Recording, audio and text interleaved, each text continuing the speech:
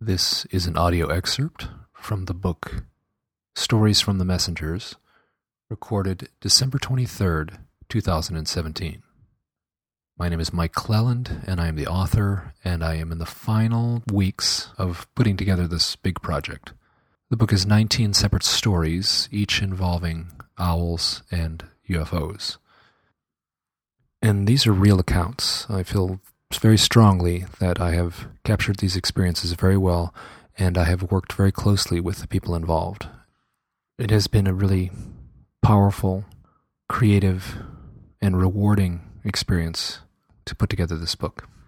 And I appreciate it enormously, the commitment and the openness of all the people who have let me tell their stories. I take that very seriously as a responsibility.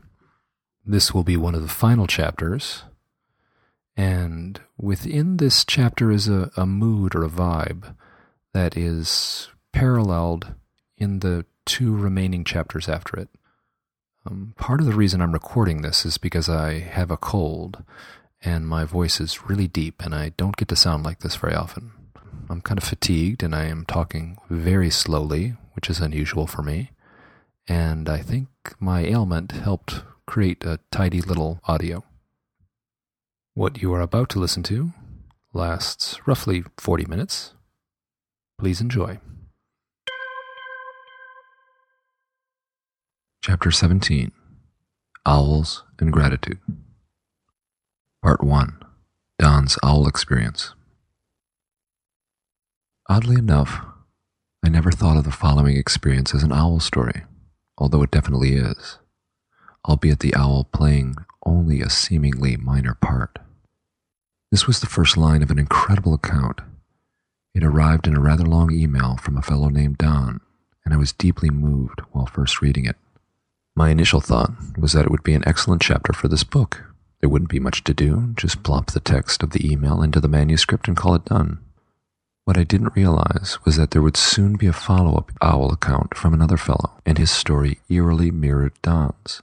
Shortly after that, I received a third very similar owl account from a woman in Massachusetts. On some level, all three of these people were saying the same thing. While digging into each of these stories, I was shocked at the depth and subtlety of what emerged. These accounts reinforced each other and needed to be thoroughly explored, making this the longest chapter in the book, with 3 subchapters. The owl story in Don's initial email is the centerpiece of this chapter, shared below in its near-complete form. The heartening mood of this story is reflected back in the other accounts, all pointing to some deeper human experience. Raised on a farm, Don spent his childhood outdoors. He began his letter describing a sense of connection to his home. I grew up hunting, farming, raising cattle, and, like most hillbillies, I knew every inch of the land around our farms. I knew every rock, every tree, and I knew the habits of the animals in the forest as well as I know my own. He left Missouri as a young man and returned in 2001 when he was 35 years old after living in Florida for 5 years. Now, back in his hometown, he ran into his brother, who was all geared up for deer hunting. What follows is a wonderful story in Don's own words. He was dressed in camouflage and had a bottle of doe scent, which supposedly gives off the smell of a doe in heat and is supposed to attract the bucks. And he told me he had a place on our farm where he had been spreading corn all summer to attract the deer. I laughed at him, saying something like, "You don't need all that. You just go into the woods, climb a tree along the right deer trail, and wait. It's easy." He told me hunting wasn't as easy as it used to be, and pointed out that I had not deer hunted in over 10 years. So I made a bet with him. I told him I could go out into the woods and have a deer within 30 minutes.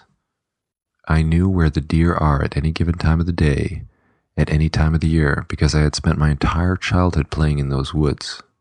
I borrowed my dad's .30-30 rifle, and that afternoon around 4:30 p.m., I drove to my great-grandparents' farm and walked into the woods, intent on winning that bet. I should note that, as I was raised to do, I never, ever hunted for trophy. I always hunted only for the table, for meat. At this point in his letter, he said, "I've always been rather psychic. In his family, there seemed to be one in every generation with what his great Scottish grandmother calls the sight. Among his siblings, it turned out to be Don. He described a lifelong fascination with all things paranormal, everything from Bigfoot to ghosts to UFOs to prophecies. A few years earlier, he had read about remote viewing and then set about to train and practice these skills. He put in a lot of hard work and had some remarkable results. This aspect seems to play into what unfolded on that afternoon he was hunting. There will be more about this later in the chapter. When I set out into the woods that afternoon, I said a quick, quiet prayer, thanking God and the universe for this opportunity and asking for a quick, clean kill, knowing that my wife and I would be eating that deer over the coming winter. I found the tree I was looking for, a huge white oak on top of a ridge at the edge of a wide, flat field. I climbed up and stood on a large limb about 12 feet off the ground. I leaned against the tree trunk and watched the old trail that leads up onto the ridge from the deep hollow nearby. I knew from childhood days that deer always come up and down that old trail, or near it, and feed on the grass in the ridgetop fields every night. I knew their habits as well as I know my own. After about 10 minutes, as I stood there, leaning against the tree trunk, I began to get a strange feeling. The hair on the back of my neck stood up and everything in the forest went totally silent. It was extremely strange. It almost seemed like time itself had stopped. It was as if myself and the area around me was in a bubble where everything had just stopped, as if the world was still going on around me, but only outside that bubble that I was in. He was describing things that I've heard many times before. Normal reality had dissolved, and there was a subtle transition into something entirely different. This odd sense of distortion is at the core of many of the more mystical UFO accounts. I felt like I was in a sort of limbo, somehow outside my normal time and space, and I felt a sense of being watched. It felt like I was in a bucket with entities peering down at me, watching me, as if I was a science experiment or something. Now, I don't mean that exactly. I mean that was the sense I had, the sense of being watched by a group of invisible beings that were somehow looking down and in to where I was at. I began to feel something behind me. It was the feeling of a presence, of an energy building. I turned around. Across that brushy field, among some small trees and saplings here and there, and at about the level of my height of the tree, I could see a small white dot, about 150 yards away. This small white ball was gently moving up and down, slowly getting bigger and bigger. I realized it wasn't getting bigger. It was getting closer. As the white orb got larger and larger, actually closer and closer, at about 50 feet away, it resolved into what it actually was, a pure, white, snowy owl. The owl was gently and slowly beating its wings, causing it to sway gently up and down, coming straight towards me. As it neared me, it glided right past, only about 10 feet away and exactly at my eye level. As it passed me, the owl turned its head and stared directly into my eyes. I was in awe. Snowy owls, while not completely unknown in South Missouri, are very rare. I spent my childhood in these woods, as I've described, and I've only seen a snowy owl twice prior to this in my lifetime. I've seen hundreds of barn owls, screech owls, great horned owls, etc., but only 2 snowy owls. As the owl glided by, I turned my head and followed it with my eyes. The owl, after looking directly into my eyes, turned its head forward again. It flew straight down the trail I had been watching previously and disappeared into the trees. At that exact instant, a huge doe stepped out onto the trail right below the spot where the owl had disappeared, and it stood there. She turned her head and looked directly at me, as if saying, "Here I am, shoot." I slowly raised the rifle and shot. The sound of the rifle was odd, sort of muffled sounding. The doe jumped and ran. I knew it was a good kill, and I knew she wouldn't run far. But anyone with any hunting experience will tell you, you don't immediately run after the deer you've just shot. Instead, you wait and give them time to die. A deer will usually lay down close by somewhere and die, but if you scare them up before they expire, you'll be tracking that deer all day. A deer that has been shot through the heart can still run over a mile before dying. So I waited for what seemed like about 10 minutes, and I think I might have even drifted off to sleep for a second or two. I gradually but steadily came to and looked around. It was still deathly quiet. I climbed down from the tree and started looking for the doe. I couldn't find her anywhere. I noticed that the crunching of the dead leaves under my feet seemed muffled and dead-sounding. The woods were very quiet. Even the breeze was completely still. I could not believe that I couldn't find my deer. I knew it was a good shot and had to be through the heart and probably at least one lung. She couldn't have gone far, but I could not find her anywhere among the trees. I said another prayer, asking God and the universe to help me. I did not want to waste this deer's life, although I knew, even if I never found it, the coyotes would eat well that night. Just then, another very strange thing happened. A red squirrel began chattering and scolding in a nearby tree. I stopped and looked at it. He was sitting in a branch about 7 feet off the ground, about 30 feet away from me, and staring directly at me. I stopped in my tracks and, my mind blank, just stared back, not knowing what to think or feel.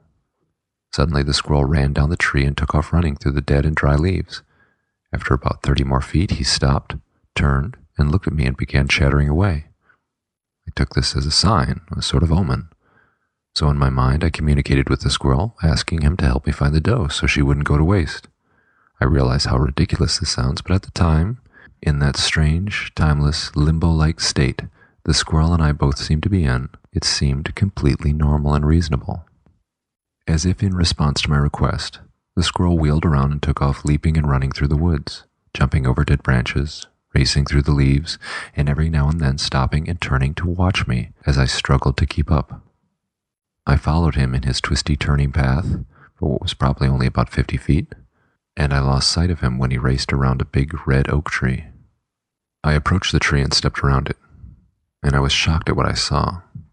The squirrel was hanging on the trunk of a white oak tree about 3 feet off the ground, staring at me and chattering away. In front of him, in a shallow depression, lay the dead doe. It was that depression that had caused me to miss finding the doe when I had repeatedly searched for her earlier. She could not be seen until I was almost right on top of her. But what really shocked me was the glimpse of something that pulled my eyes upward. On a branch, around 30 feet above the ground, sat the snowy owl, also staring at me. The instant I saw that owl, the squirrel fell completely silent. Despite the huge number of paranormal events that have occurred over my lifetime, I was in total, complete shock. Despite the close, soul-deep connection with nature that I have always had, and despite my easy communication with animals of all kinds, I was teetering on the edge of plain disbelief. I was having a very difficult time assimilating everything that had just occurred over the last 20 minutes or so. Moving slowly, I began easing my way towards the doe, but the instant I moved, that squirrel ran away to a nearby tree about 30 feet away and ran up it, stopping and sitting on a limb, seemingly oblivious to me now. At the same instant, the owl flew away, disappearing into the forest. The oddly silent, in a time warp atmosphere, gradually went away. It didn't change all at once. First, I began to notice a slight breeze. Then I began to hear birds singing and chirping, and, in the distance, I heard some crows cawing. A sense of normalcy sort of trickled back in. I took out my hunting knife and cut out the scent glands of the doe's legs and dragged her out into the edge of the pasture. After gutting and dressing her, I left the doe there and walked out of the woods to get my pickup truck so I wouldn't have to drag the huge doe all the way out of the woods. She was very old. Her teeth were worn down and she was very large. At the butcher shop, she weighed 165 pounds. Most large white-tailed does never really exceed 140 pounds after field dressing. It was obvious she was reaching the end of her lifespan. I was grateful that I was able to give her a quick, relatively painless death, and in the process, she provided food for me and my wife. By the way, I was in and out of the woods in 27 minutes, and I won the bet with my little brother. To this day, some 15 years later, I still think about that whole experience. From beginning to end, it was extremely strange. It was as if the snowy owl was helping by causing me to look exactly where the doe stepped out onto the trail. Then the doe stood there, broadsiding me, watching me raise the rifle and shoot. And this was several days into hunting season. She should have been spooked and jumpy by that time. Then the squirrel, It literally led me to where the dead doe was lying, and the owl was there waiting for me, perched above the doe. All of that, coupled with the odd, silent, timeless feeling of it all.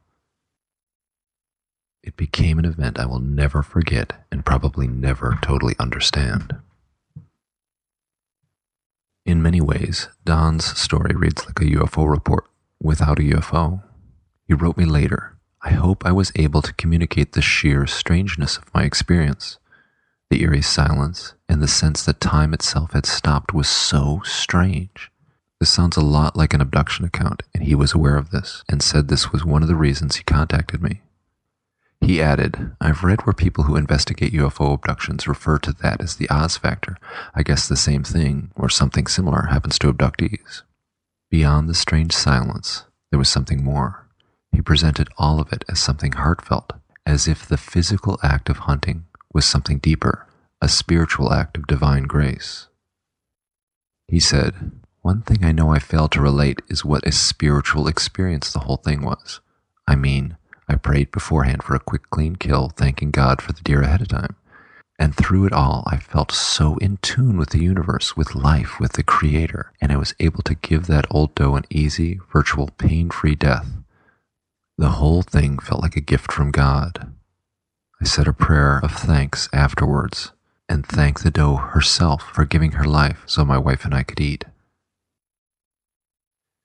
That he would see an owl in such a highly charged moment is of great interest to me. I suspect hunters throughout the ages have told similar stories around the village campfire, and our mythologies have arisen from the seeds of their experiences.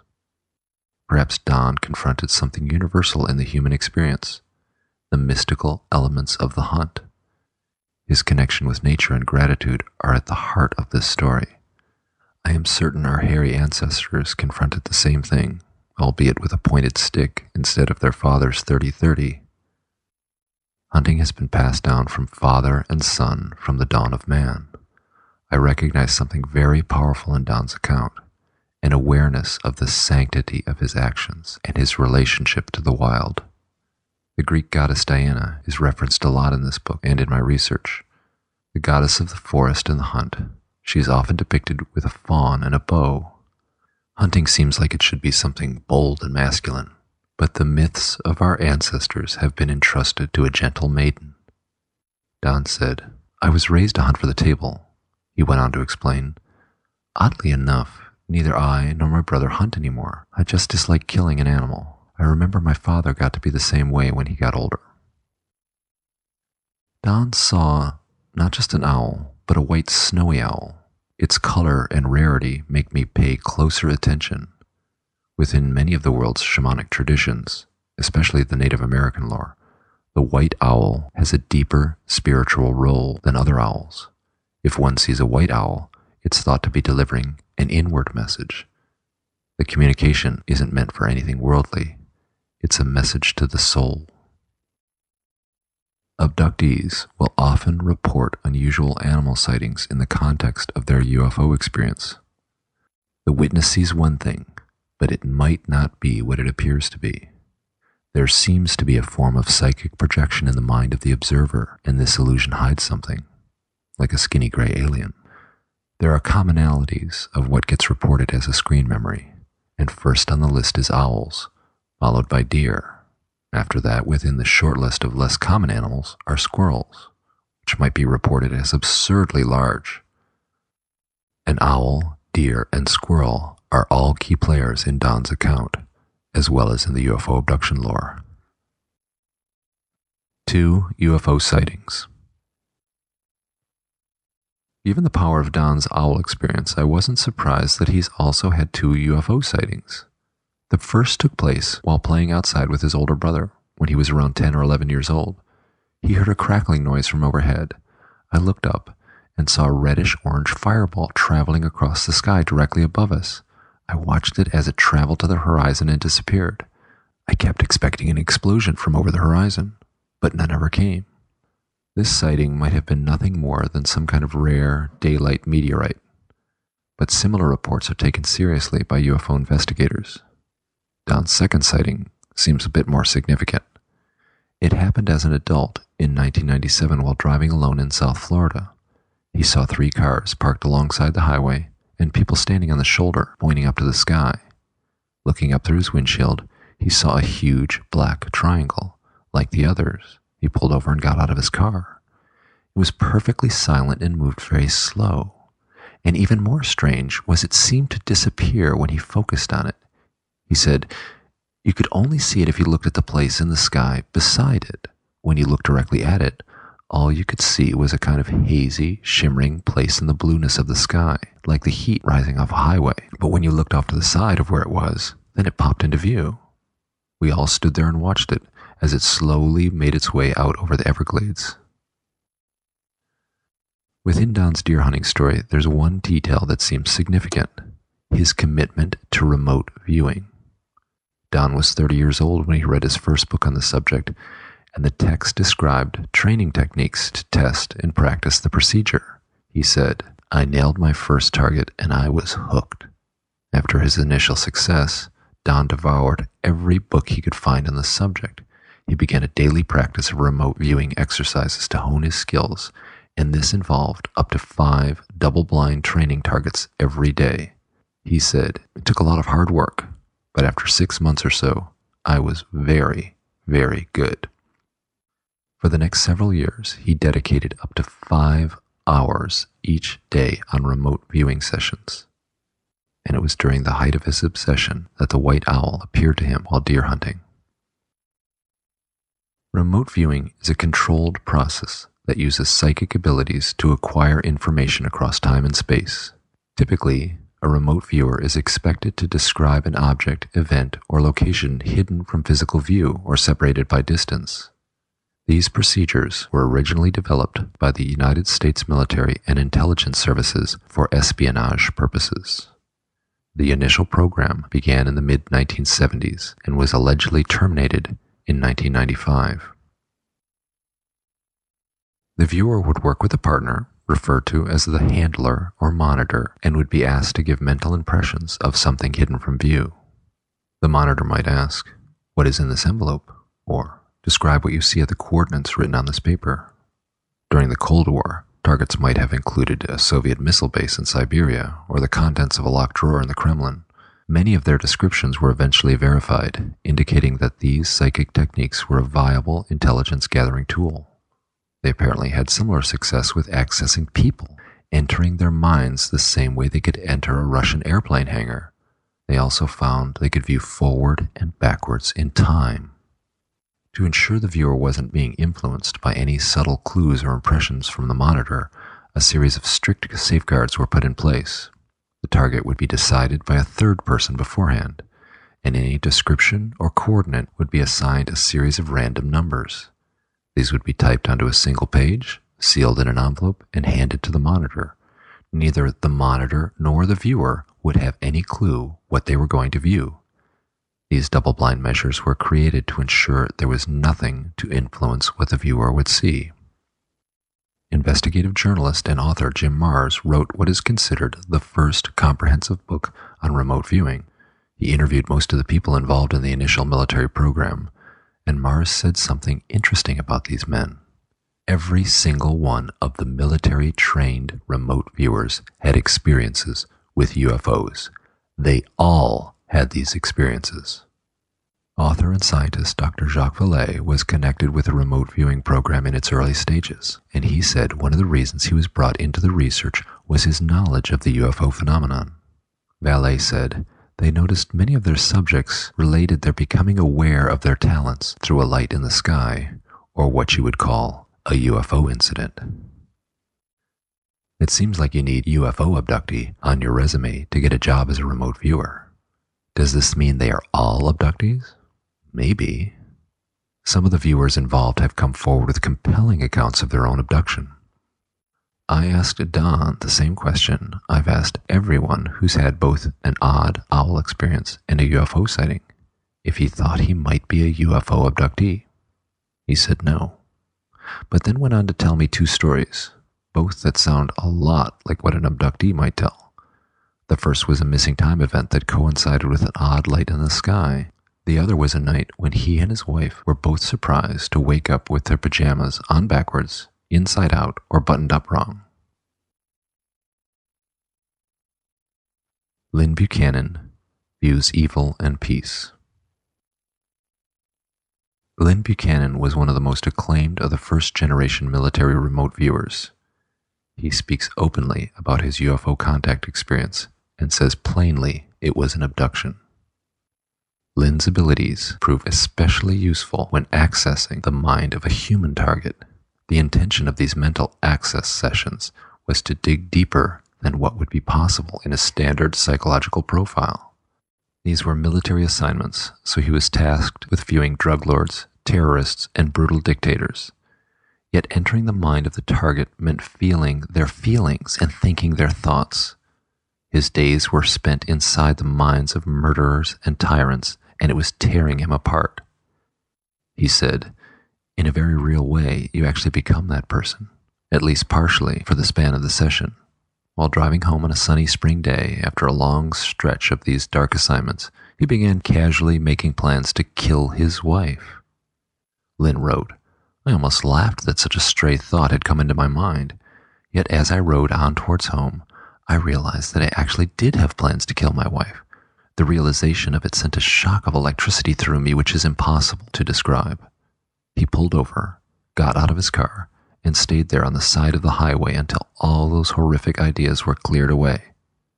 After that, he worked to create a set of strict protocols to detoxify these kinds of mental access sessions. From that point forward, this detox process became a standard part of every such session. There came a day when he had a very different viewing experience. His monitor held a sealed envelope and said it was going to be a personality profile. As soon as the session began, Lynn felt compelled to say, "Whatever evil you think this guy did, he didn't do it." His monitor simply motioned that he continue. Soon, Lynn was experiencing sensations. "I felt as though I was glowing inside." Then something very rare happened. Lynn found himself standing beside the man. He did not take any notice of my presence. I started to put my hand on his shoulder. He didn't seem to take any notice of my presence. I started to put my hand on his shoulder to get him to think of something so I could gain better mental access. As my hand touched him, I felt a sudden rush of the most peaceful, energetic power I have ever known. As I tried again to gain better contact, I felt something I remember vividly to this day, but which I will never be able to adequately describe to anyone. The two soldiers, Lynn and his monitor, had both been working double-blind. Neither one had any way of knowing who the target was. When the session was over, the monitor opened the envelope and unfolded a single sheet of typing paper with one word written in the middle: Jesus. Lynn wrote, "This was the most moving and soul-stirring session I had ever done. A quiet glow filled me and my entire being for months afterwards, a glow that returns every time I remember that session." As part of this research, I spoke with Dr. John Alexander. He enlisted in the Army in 1956, retiring as a colonel in 1988. He was one of the initial team members that developed and studied remote viewing, and he's also written and lectured on the reality of UFOs. John listened patiently as I described the otherworldly aspects of Don's deer hunting experience, the eerie silence, and how an owl and squirrel seemed to play roles in a staged drama. At the time of this event, Don had been deeply immersed in his own practice of remote viewing, and it was this connection that intrigued me. I asked John, "When someone is involved with remote viewing, do these things happen?" John paused and slowly asked the question again. "Do these things happen?" "Yeah, they do happen. Sometimes." He went on to explain that as the military got more deeply involved in remote viewing, many of the people working in the program began to have these kind of mystical experiences. He was clear that it was certainly not all of them, but it happened enough that it was recognized as an after effect. John then said, The question arose, what are the ethical concerns with using the mystical in a military application? He didn't follow up on that. Nathan, Owls, and Thoughts Made Real. I have a close friend I'm calling Nathan, a pseudonym, who's had a long list of unsettling experiences with both UFOs and owls. Like Don, he's also taken on remote viewing as something more than just a hobby. I asked him the same question I'd asked Colonel Alexander, but I pressed him for more information, wanting to better understand the why of it. Could the repercussions of the focused psychic process of remote viewing actually influence reality? Could thoughts manifest into the physical realm?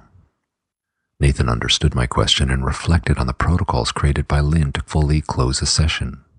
He sensed that if a session isn't ended properly, there might be interactions and overlay between the two worlds.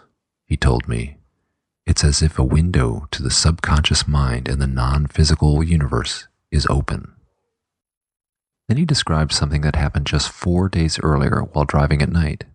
He hit and killed a deer, and at the exact moment of impact, a huge owl flew in front of his windshield. He wrote, thus symbolically linking the two worlds in my mind yet again. Deer and owls show up repeatedly in this book and in many of the accounts privately shared with me. These are archetypes made real in the lives of the experiencer. I was spinning my wheels trying to write about these issues. It had morphed into something that left me struggling, and I needed Nathan's help.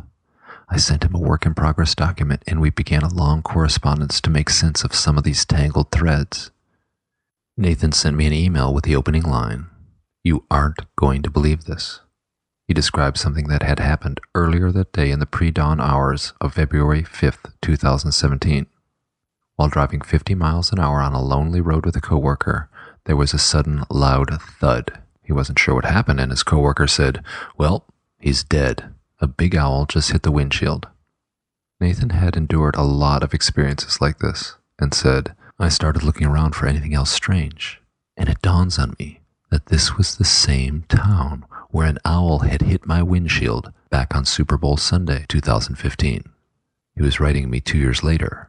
On Super Bowl Sunday 2017, he said, "Then it hits me. Super Bowl. Superb owl. It's the same words. It's the same spelling. I can't believe it. The trickster strikes again. What does any of it mean?" He was unnerved, and I understood why. We both felt the same thing, that his helping with this chapter had somehow generated a weird set of owl synchronicities. I needed to add that Nathan has had a lifetime of odd experiences that certainly seem to imply ongoing UFO contact. Something very odd is at play. It seems that the act of remote viewing can open a door into our physical reality, allowing in all kinds of strange experiences, both good and bad. Remote Viewer Number 1.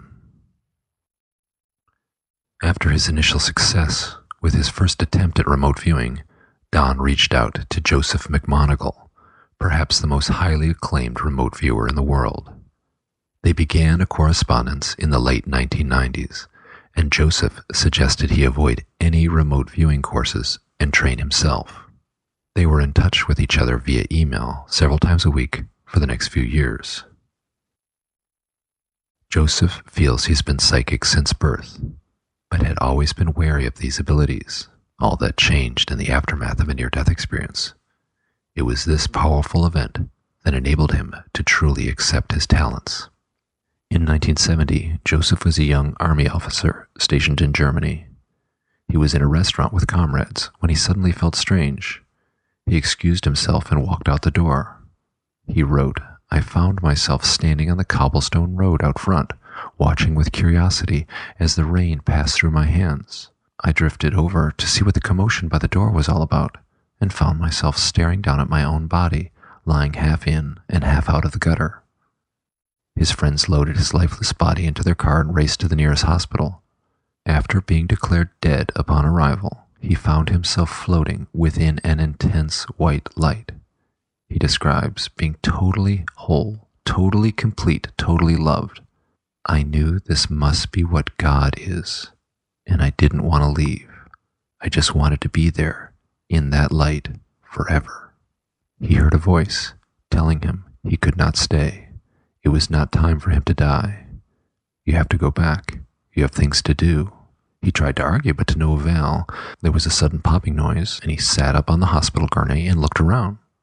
Joseph wrote, "Once you've had a near-death experience, it's almost impossible to act normal again. It alters the very color of the light in which you see things. It was as though my inner sight had suddenly become crystal clear." 8 years later, this man would be referred to as Remote Viewer Number 1 by the Army's Psychic Intelligence Unit at Fort Meade, Maryland. In the Flow. Don is grateful for Joseph's role as mentor during this journey. Joseph was kind enough to offer a lot of advice and tips along the way. I was obsessed with remote viewing for the first 4 or 5 years after I discovered it. Even though Joseph advised doing only 1 or 2 sessions daily, I did 3 to 5 sessions daily. That meant 3 to 5 hours every day spent in a floating, dreamlike, altered state. Don was consistently operating at a level that Joseph considered world-class remote viewing. Of that time, he said, I was also meditating daily. I felt very much in close connection with the universe during those days. Synchronicities happened all the time. I was in the flow and felt constantly close to God and the universe. This was my state of mind when I went deer hunting that day. It seems significant that Don was deeply immersed in remote viewing leading up to his experience with the snowy owl. He was in the flow and felt close to God when something magical happened.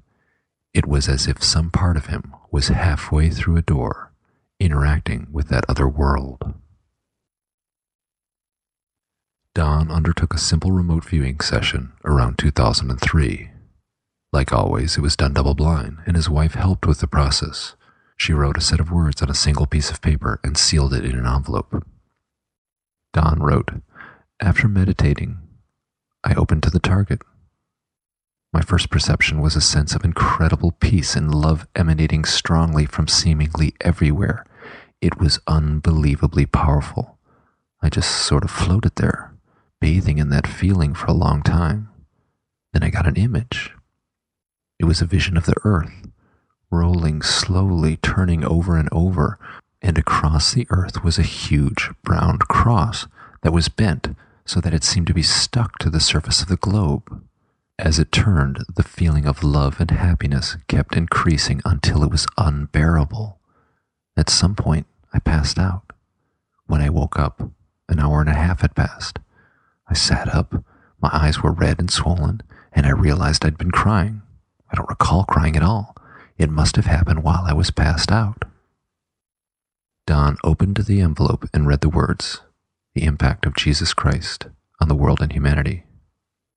Don wrote, "For the next week I felt like I was floating on air. That sense of joy and peace stayed with me for many days after that. I wish I could have hung on to it. It really reaffirmed my spirituality. I know this probably doesn't sound like much to anyone else. It's very hard to put these spiritual experiences into words, but they meant a lot to me and always will." Don's experience is remarkably similar to how Lynn Buchanan described meeting Jesus, as well as how Joseph McMoneagle described crossing over into death. Don shared a beautiful story from his childhood. As a very young boy, he would walk from his home through the woods to his grandparents' farm. He loved spending time with them and would often sleep there. There was a night at their house when he woke with the feeling of being watched. It was deathly quiet, and without raising his head from the pillow, he could look out the window. He was astonished at what he saw. I was looking at a huge green man. He was very big, maybe 8 feet tall, and very muscular. Vines and branches were tangled all around his muscular arms, and he had very dark curly hair almost down to his shoulders. As terror began to course through me, I started to rise up from the pillow, and he grinned at me. I had the sense that he knew what I was feeling, and that he was laughing at me. Don started screaming. Both great-grandparents woke and asked what had happened. All he could say was there had been something outside the window. His grandfather took this seriously and went outside with a rifle. He never saw anything. The next morning, his great-grandmother asked what he had seen. Don wrote, I remember describing the man as looking like the guy in the old Jolly Green Giant vegetable commercials. She didn't say much for a long time. She just kept asking me details about it. Finally, she asked, well, what do you think that green man was? My answer strikes me as being incredibly sophisticated for the age. I must have been around 4. I told her it was like he was the forest and everything that grows in it. I didn't know the word represented, but that's what I was thinking, that it was like he represented the spirit of the forest, the grass, the hills, the land, the water, the wildlife, everything in nature. My great-grandma got real serious and said, that's right, that's what he is. And you don't need to be afraid. He won't hurt you. He can't hurt you. Are you afraid of the woods? And I said, no. Then you don't need to be afraid of him either. I asked if she had ever seen him. She said yes, when she was a young girl, that she saw him several times, and that he never hurt her or hurt anything. I asked why we saw him. She said, some can, some can't, that's all. She said, you'll see a lot of things others can't see. That doesn't mean they'll hurt you, or that you need to be afraid. I asked her, what did she call him? She just smiled and said, the Green Man. And then she got up and started clearing the table. That was it. The conversation was over, and she wouldn't speak of it any more. This was the Scottish great-grandmother who had told Don that he had the sight.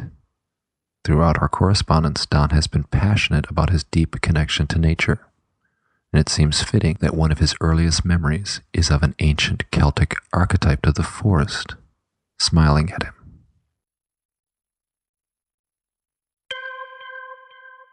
You have just listened to a 40-minute excerpt from the book Stories from the Messengers, read by the author, Mike Cleland. It will be published by Richard Dolan Press in 2018. If you've made it this far, thank you so much. Bye now.